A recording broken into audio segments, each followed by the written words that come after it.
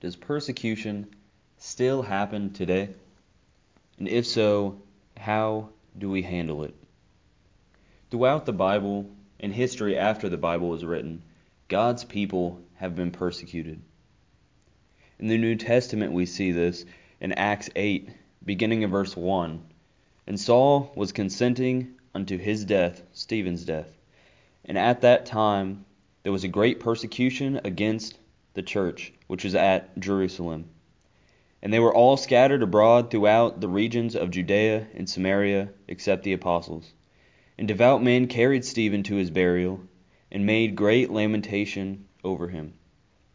As for Saul, he made havoc of the church, entering into every house, and hailing men and women, committed them to prison. We also see that after Saul was converted, he was more commonly known in the Bible as Paul.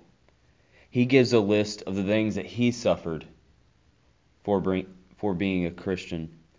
We see that in 2 Corinthians 11:24 through 23. And we see all the beatings and the stonings that he went through.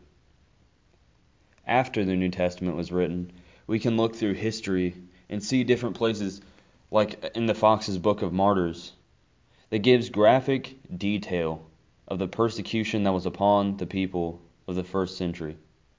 They were beaten, imprisoned, crucified, burned, and killed in many other painful ways. The same thing happens today, but not always to the same extent that they were. We do not always have that physical persecution. When looking back at what they went through in the first century, it is more harsh and cruel than what we face today in this country. It has been said they were afraid of being sawn in half for preaching the truth. Sometimes our greatest fear is being unfriended on Facebook. The country is getting worse. And there are some countries where the persecution of Christians is not much different from what they went through in the first century. There are some martyrs to Christianity today. And while living in the United States in 2020, we do not face having our lives at stake, but we do face difficulties. I believe that there are many things that we can learn from the persecution of the past. We can learn about the reality of persecution, the reaction to persecution, and the response to persecution. Persecution is real. All throughout history, people have attacked, verbally and physically, those that speak against their actions, thoughts, and beliefs. The same thing happens today politically and religiously. It is something that we cannot get away from. We need to know about it because we will face it if we are living for God. As Paul wrote to Timothy, yea, and all that will live godly will suffer persecution. 2 Timothy 3:12. If you have your Bibles with you, please turn with me to John 15. John 15, beginning in verse 18, Jesus is speaking here. And he says, if the world hate you, ye know that it hated me before it hated you. If ye were of the world would love his own. But because ye are not of the world, but I have chosen you out of the world, therefore the world hateth you. Remember the word that I said unto you, the servant is not greater than his Lord. If they have persecuted me, they will also persecute you. If they have kept my saying, they will keep yours also. But all these things will they do unto you for my name's sake, because they know not him that sent me. We will suffer persecution if we are living for God. And while God promises to be with us, as we will see later on, we are not promised an easy life on this earth. In James 1, beginning in verse 2, James writes here, my brethren, Count it all joy when ye fall into diverse temptations, knowing this, that the trying of your faith worketh patience. Also, 2 Timothy 2:3. Thou therefore endure hardness as a good soldier of Jesus Christ. And 2 Timothy 4:5. But watch thou in all things, endure afflictions, do the work of an evangelist, make full proof of thy ministry. Notice that in these three passages, there is not a secret key to avoiding persecution or avoiding difficult times in this life. But Paul told Timothy to endure the afflictions, to endure the hardness. Next, let us look at the reaction to persecution. One of the greatest examples of this is Stephen. In Acts chapter 7, Stephen is standing, speaking before the council. In Acts 7, we'll begin in verse 51. He says here, Ye stiff-necked and uncircumcised in heart and ears, ye do always resist the Holy Ghost. As your fathers did, so do ye. Which of the prophets have not your fathers persecuted, and have slain them which showed before the coming of the just one, of whom ye have now been the betrayers and murderers, who have received the law by disposition of angels, and have not kept it? When they heard these things, they were cut to the heart, and they gnashed on him with their teeth. But he, being full of the Holy Ghost, looked up steadfastly into heaven, and saw the glory of God, and Jesus standing on the right hand of God, and said, Behold, I see the heavens opened, and the Son of Man standing on the right hand of God. And they cried out with a loud voice, and they stopped their ears, and ran upon him with one accord, and cast him out of the city, and stoned him. And the witnesses laid their clothes at a young man's feet, whose name was Saul. And they stoned Stephen, calling upon God, and saying, Lord Jesus, receive my spirit. And he kneeled down and cried with a loud voice, Lord, lay not this sin to their charge. And when he said this, he fell asleep. This is a perfect example of how a Christian should face persecution, because this is very similar to how Jesus handled being crucified. Another example we can look at is the Apostle Andrew. When you look in the Fox's Book of Martyrs, then it records how he was arrested for preaching, and he was threatened with being crucified. He said, I would not preach the honor and glory of the cross if I had feared the death of the cross. He was taken to the cross, and it is written that he was more joyful than afraid. We need to have the attitude of men like this. It is easy to fear in times of trials. The difference is how we act upon that fear, and that will determine our attitude. That will determine our outcome. We cannot let fear stop us. In the list of things that will send those to the lake of fire that we see in Revelation 21:8, at the very beginning of that list, it says, the fearful. We cannot let fear stop us. God will be with us. As we see in Romans 8, in verse 28, and we know that all things work together for good to them that love God, to them who are called according to his purpose. And also verse 31, What shall we then say to these things? If God be for us, who can be against us? This is a mindset that we need to have as Christians, especially when we are going through difficult times. God has promised to be with us. We see that in Hebrews 13, verse 5. Let your conversation be without covetousness, and be content with such things as ye have. For he hath said, I will never leave thee, nor forsake thee. Finally, let's look at the response to persecution.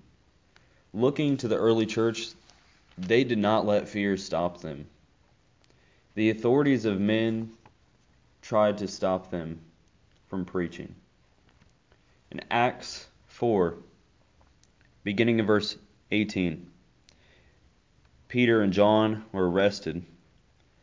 And it says, And they called them and commanded them not to speak at all, nor teach in the name of Jesus. But Peter and John answered and said unto them, Whether it be right in the sight of God to hearken unto you more than unto God, judge ye. For we cannot but speak the things which we have seen and heard. So when they had further threatened them, they let them go, finding nothing how they might punish them, because of the people. For all men glorified God for that which was done. So as I said, the authorities of men were trying to stop them here. We see in the next chapter that they listened to the authority of God. In Acts 5, beginning of verse 27. And when they had brought them, they set them before the council, and the high priest asked them, saying, Did not we straitly command you that ye should not teach in his name? And behold, ye have filled Jerusalem with your doctrine, and intend to bring this man's blood upon us. Then Peter and the other apostles answered and said, We ought to obey God rather than men. We also see that Paul had this attitude.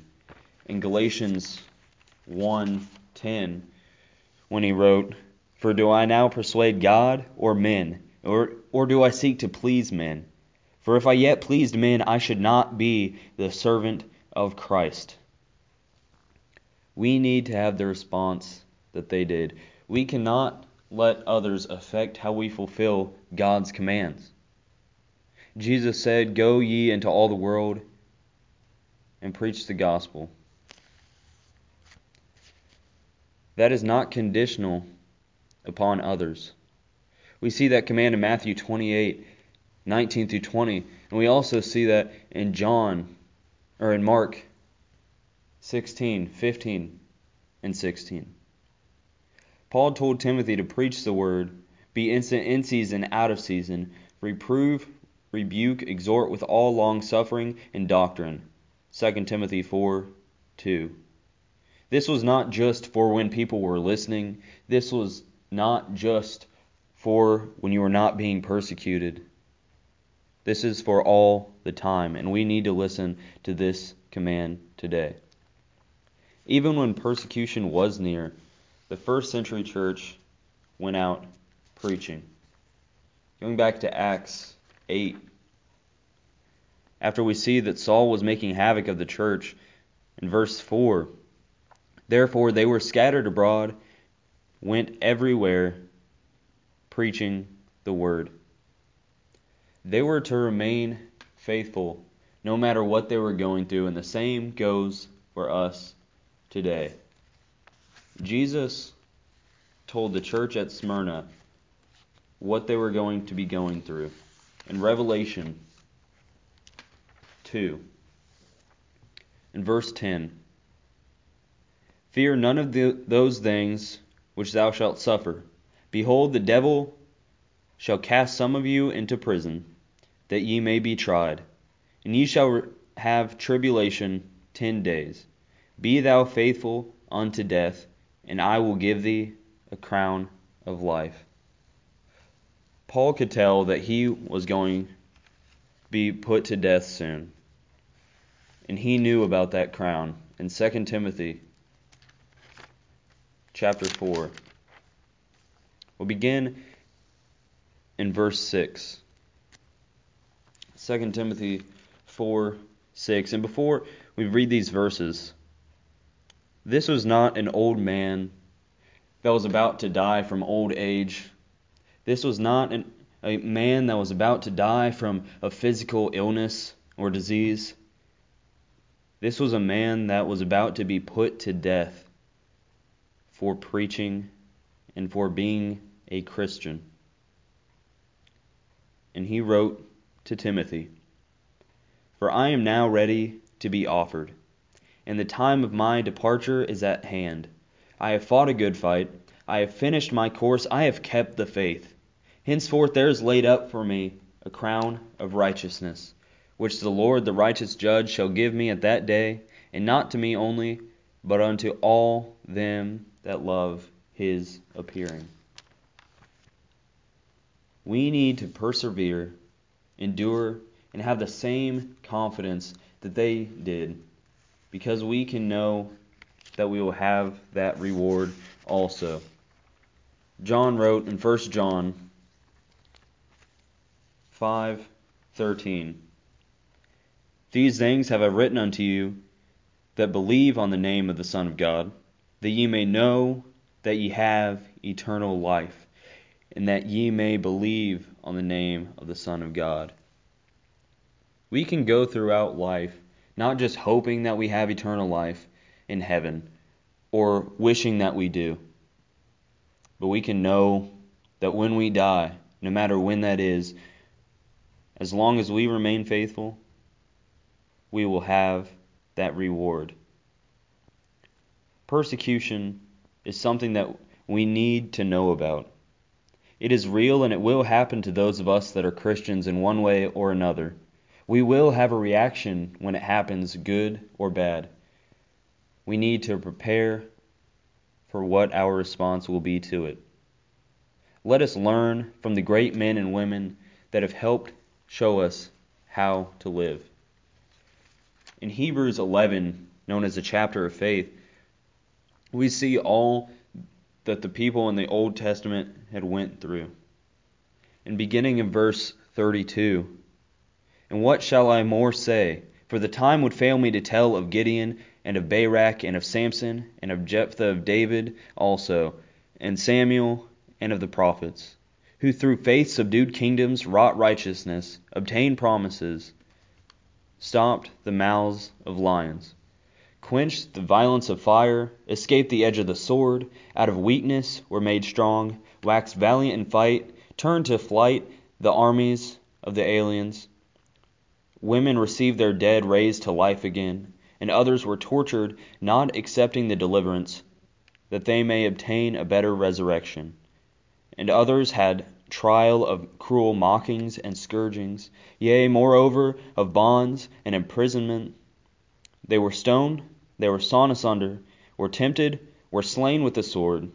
They wandered about in sheepskins and goatskins, being destitute, afflicted, tormented, of whom the world was not worthy. They wandered in deserts and in mountains, and in dens and in caves." And then beginning in chapter 12 and verse 1, "Wherefore, seeing we are also compassed about with so great a cloud of witnesses, let us lay aside every weight and sin which doth easily beset us, and let us run with patience the race that is set before us." We see that the world was not worthy of them. Can the same be said for us today? If you are not a Christian, this has shown the harsh reality of being a Christian, but as we looked at, if you remain faithful, you will have a reward. And if you are a Christian, I hope this lesson has given you hope to endure and keep fighting the fight.